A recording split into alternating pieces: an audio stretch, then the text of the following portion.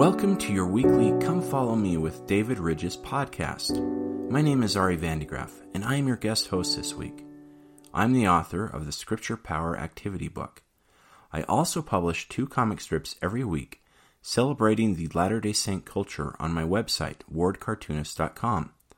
On that website, I take a peculiar view of a peculiar people. Being a cartoonist colors the way I look at the church.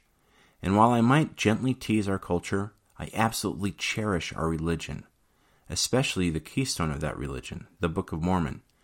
There is a phrase unique to the scriptures in the Book of Mormon that Alma the Younger uses to describe the gospel, the great plan of happiness. He's right. I'm convinced that there is no other group of people in the world who should be happier than members of the Church of Jesus Christ of Latter-day Saints. Not only do we have a clear understanding of the rich blessings in store for those who choose to follow Christ in this life, but we also know that God has not cast off anyone who has not yet come to the conclusion that Christ is their Savior. He'll work with us, our loved ones, the entire human race, well beyond the end of our mortal lives. This is why I draw cartoons about our culture. I want to celebrate the joy that comes from our message. I like what Chieko Okazaki said. Sometimes people confuse spirituality with solemnity. It's been my experience that one of the inevitable effects of true spirituality is light-heartedness, a generosity and happiness. Joy is even more contagious than chickenpox.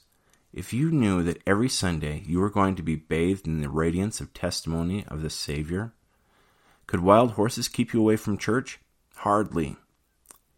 This week's lesson is a joyous one, although it doesn't start out as such. Stick with it, though. It's worth your time. Helaman, chapters 1 through 6, has a little bit of everything. Palace intrigue, bloody battles, secret agents and secret combinations, and about the most remarkable missionary story in all of Scripture. These 6 chapters cover 28 years of Nephite and Lamanite history.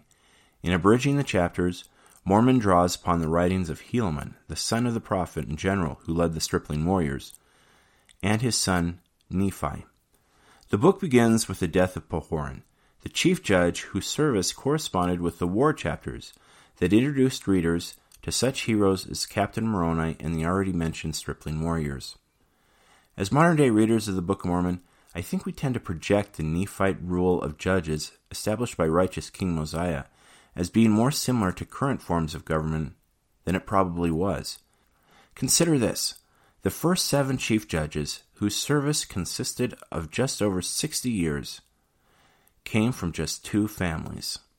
In a lot of ways, the chief judges were a lot more like kings, given the nature of the Nephite government and how in many ways it still resembled a monarchy, where the right to rule was often passed from father to son.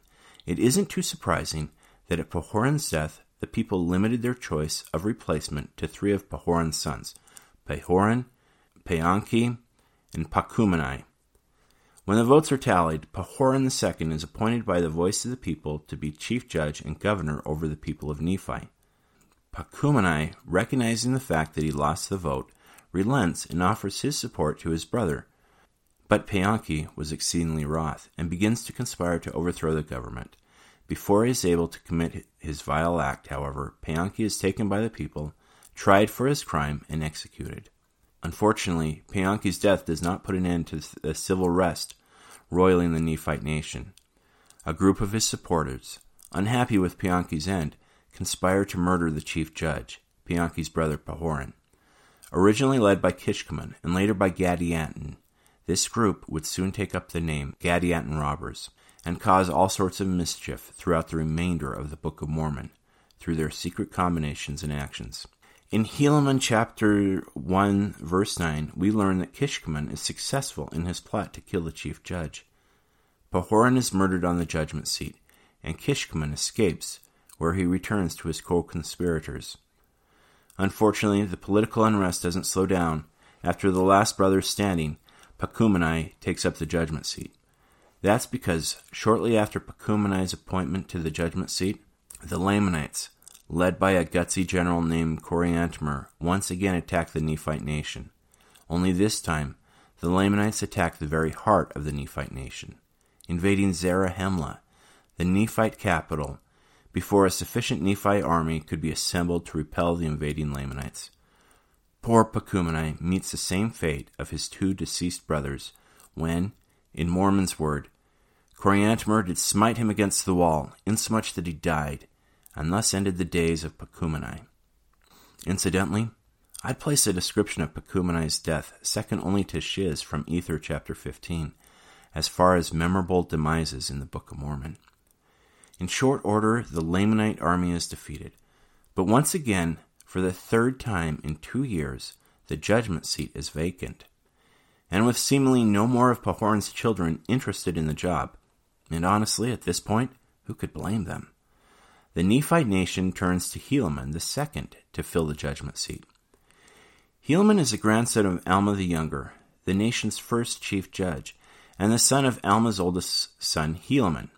A few years before taking on the role of chief judge, Helaman had taken over the responsibility for keeping the Nephite record from his uncle.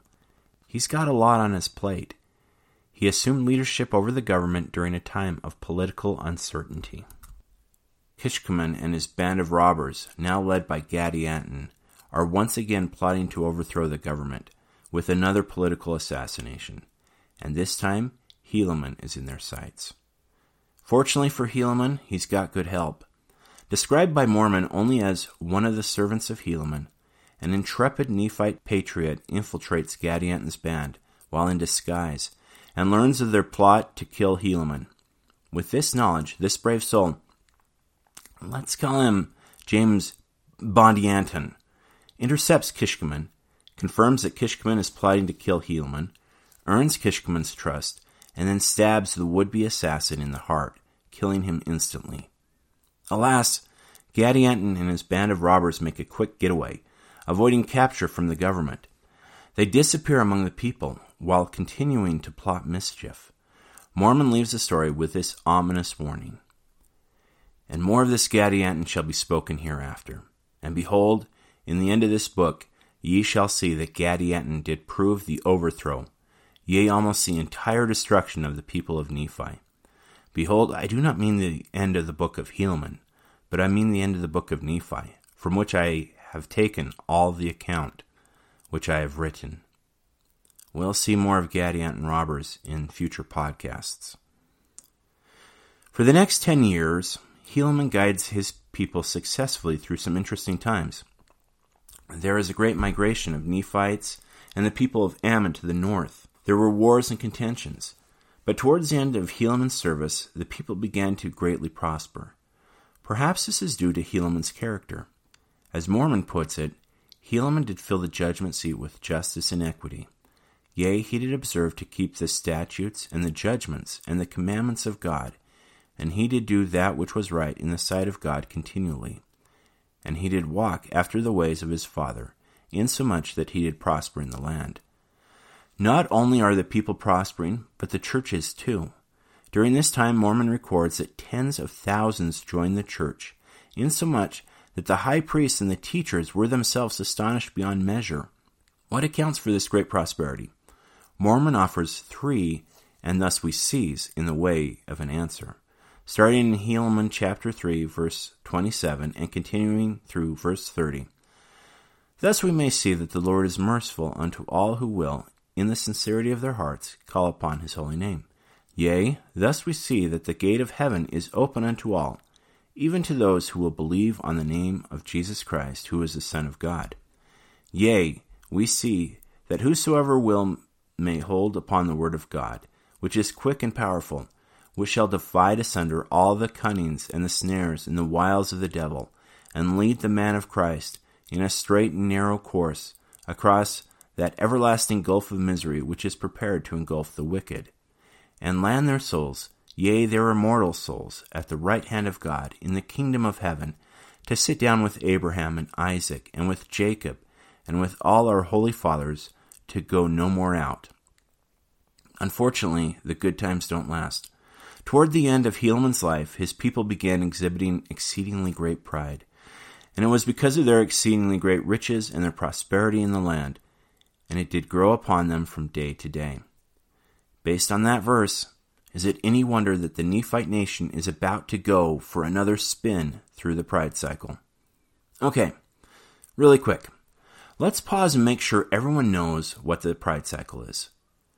One of the things that really sets the Book of Mormon apart from the Bible is the steady hand of Mormon, who carefully compiled and abridged 1,000 years of Nephite history. In doing so, Mormon identified a number of patterns he saw through his study of his people's history and made sure to highlight those patterns for us. One prominent pattern Mormon highlights again and again is the pride cycle. This is where the Nephites, and occasionally Lamanites, are blessed for their righteousness.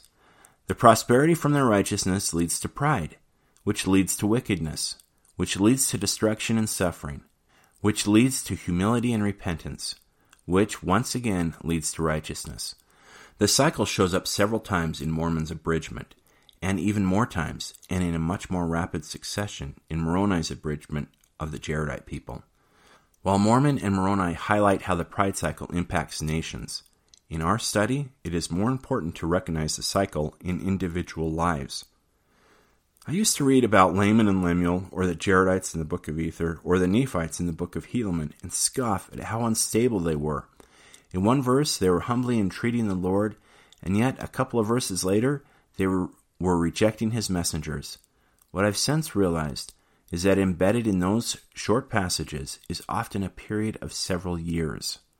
While it is true that Laman and Lemuel saw an angel, heard the voice of the Lord, and were delivered from a dangerous storm on the sea after untying their little brother, there were years in between these experiences, plenty of time to forget lessons they had earlier learned. How often do we forget our own powerful experiences with the Spirit? How often does the Lord need to gently, or sometimes not so gently, nudge us back onto the path? We'd be wise to pay attention to the lessons Mormon and Moroni teach us about the pride cycle in the Book of Mormon, and try hard to avoid the pitfalls they highlight. As Moroni so eloquently puts it, "Give thanks unto God that he hath made manifest unto you our imperfections, that ye may learn to be more wise than we have been." All right, back to the text. At the beginning of Helaman chapter 4, there are some ominous clouds facing the Nephite nation. As we've previously read, the people's pride did grow upon them from day to day. Helaman passed away, and in his place his son Nephi took the mantle of chief judge. Almost immediately, Nephi is dealing with problems associated with the growing pride in the nation. Contention breaks out among the people. Soon the contention leads to bloodshed, and Nephite dissenters are joining the Lamanites. 4 years into Nephi's term, the Lamanites, along with those Nephite dissenters, attack the Nephite nation, resulting in horrific devastation. Most Nephite lands fall into Lamanite control, including the capital city of Zarahemla. Over the course of the next 4 years, the Nephite army battles the Lamanites for control of those lands lost, only to succeed in reclaiming half the land. At last, the Nephite army abandons its design to reclaim any more Nephite cities. Among the lost land is Zarahemla, the center of the Nephite civilization and government.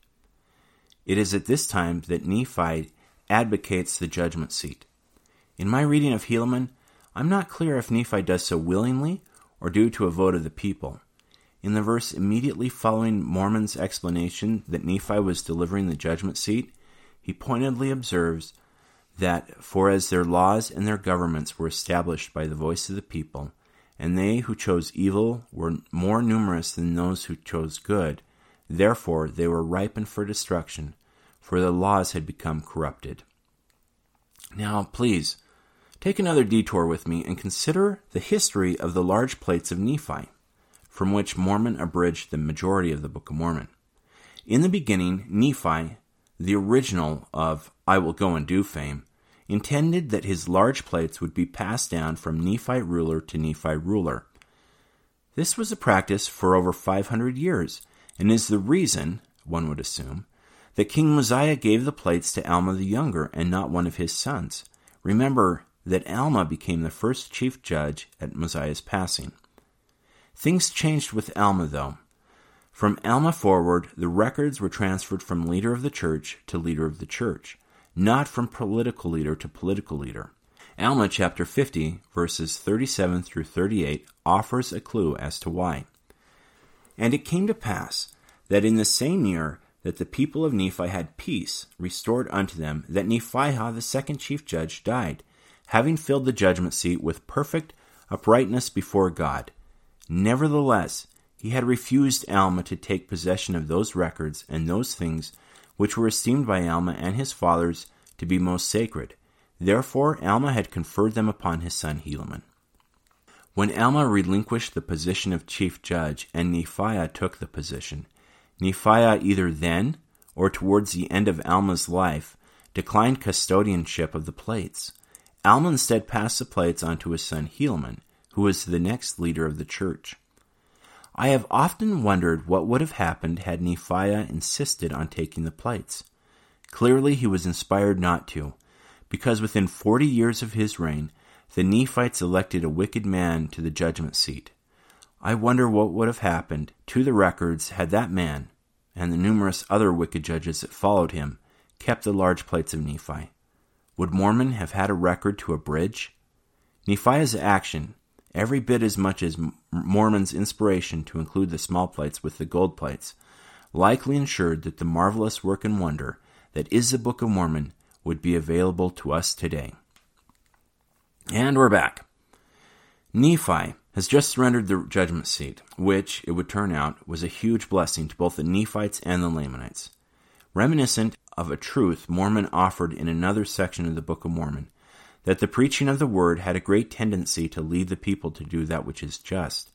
Yea, it had more powerful effect upon the minds of the people than the sword or anything else which had happened unto them. Nephi, along with his brother Lehi, turned their efforts to the word of God. The missionary efforts of Nephi and Lehi, first among the Nephites and then among the Lamanites, are legendary. But before we get to their exploits, let's consider some of the counsel their father gave them long before their missionary service. Among the descendants of Alma, we know very little about Helaman II. We know he received his charge to keep the records from his father's brother shortly before he was pressed into service as a chief judge. We know he sat in judgment during a relatively prosperous period of Nephite history, and we have a record of the tender counsel he gave his sons Nephi and Lehi. First, those names. Helaman told his boys, Behold, I have given unto you the names of our first parents, who came out of the land of Jerusalem. And this I have done, that when you remember your names, you may remember them. And when ye remember them, ye may remember their works. And when you remember their works, ye may know how it was said, and also written, that they were good. Therefore, my sons, I would that ye should do that which is good, that it may be said of you, and also written, even as it has been said and written of them.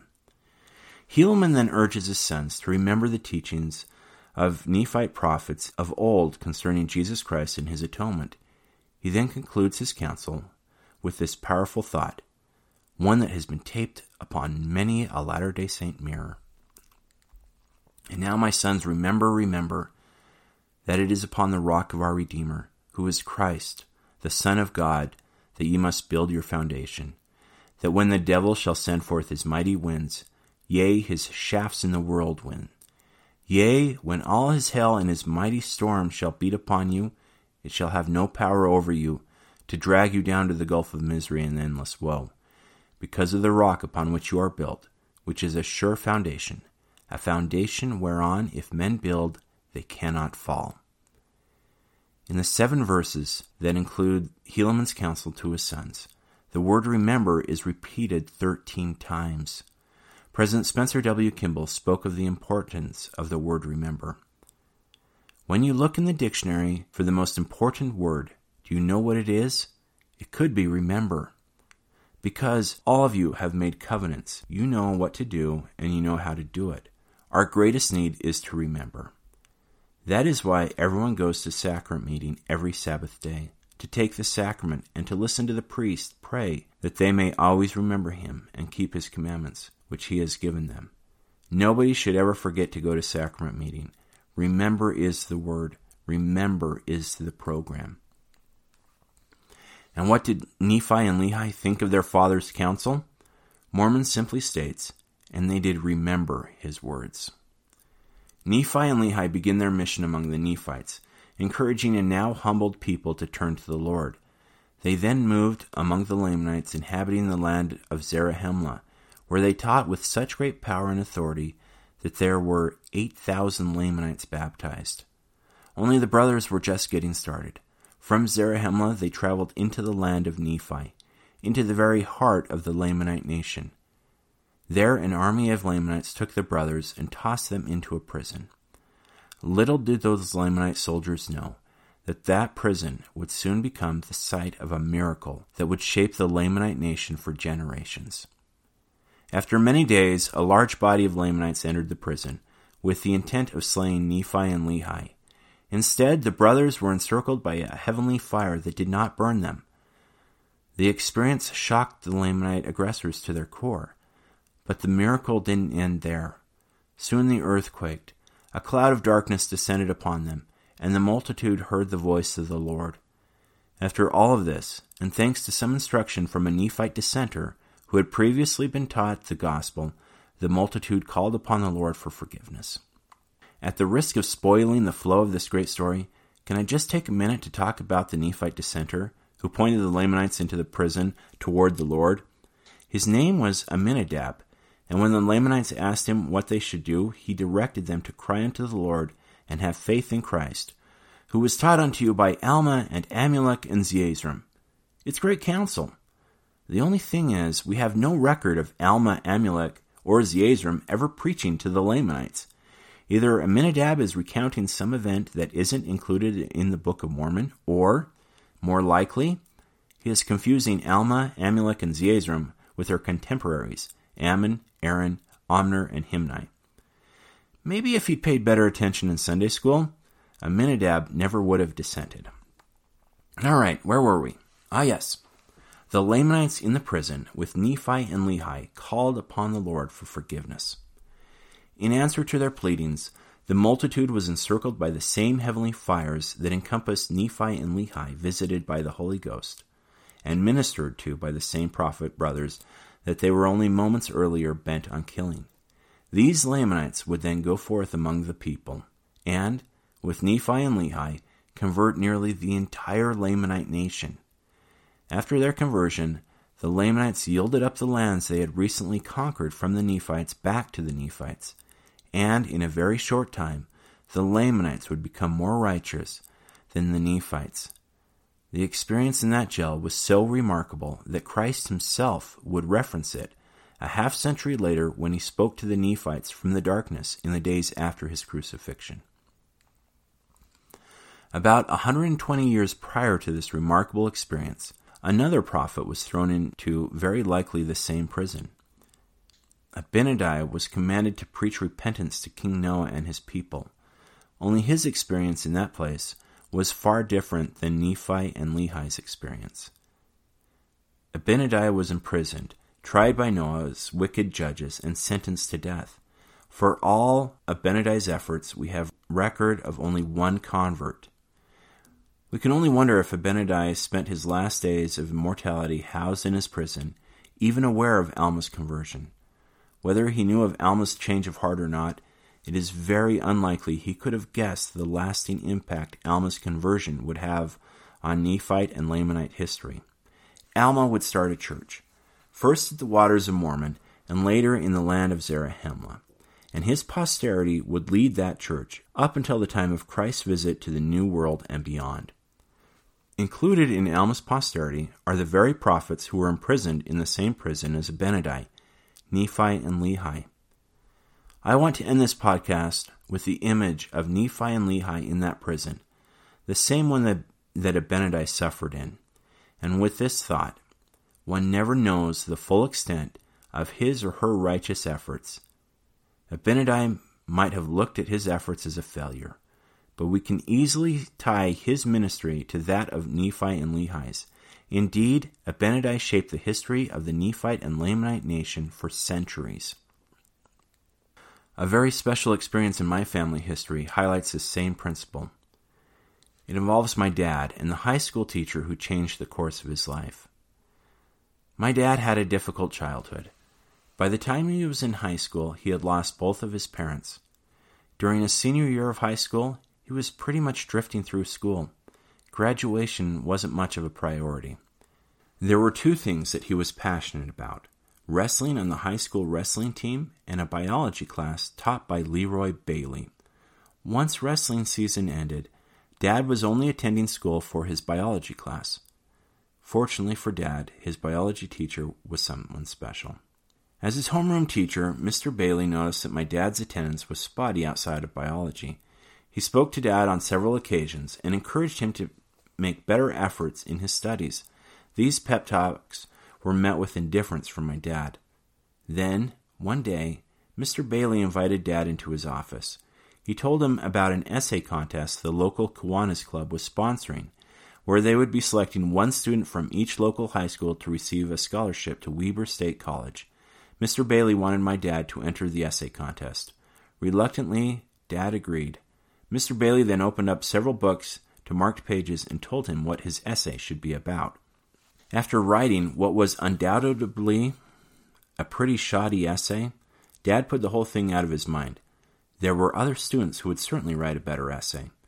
A few weeks later, however, my dad was surprised to hear his name announced over the intercom as the winner of a Weber State scholarship courtesy of the Kiwanis Club.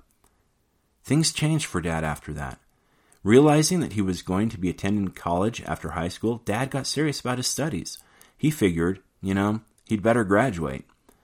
A short time later, the Kiwanis Club held a banquet for all the scholarship recipients from the high schools. At the banquet, my dad sat at a table with one of the judges. The judge told him an interesting thing. He said that from every high school there were dozens of essays to pick from, except Weber High. Weber High only produced one essay, my dad's. It was then that it dawned on Dad what Mr. Bailey had done. Mr. Bailey was in charge of disseminating the essay contest throughout the school and only told my dad about it, thus ensuring that he would receive the scholarship. What Mr. Bailey saw in my dad, I don't know, but I am so grateful that he took an interest in that seemingly lost young man. Not only did my dad graduate high school, he also graduated from Weber State College, where he met his wife. He then went on to graduate school, eventually earning a PhD in zoology. As a PhD, Dad influenced countless students as an award-winning professor at BYU and Weber State. Primarily, though, his family of 6 children felt his influence, and all of that was possible due to the good works of a high school biology teacher. As we consider the messages from this week's Come Follow Me lesson, I hope we'll remember Helaman and his righteous example to his sons. I hope we'll remember to learn from the mistakes of the Nephites and step off our own personal pride cycles. And I hope we'll remember the powerful influence we can have in the lives of those around us. I say these things in the name of Jesus Christ. Amen. Thank you for joining us. For more Come Follow Me teaching materials, visit cedarfort.com. Use code CFPodcast to save 15% on your entire order. That's C as in Cedar and F as in Fort, podcast, for 15% off your entire order.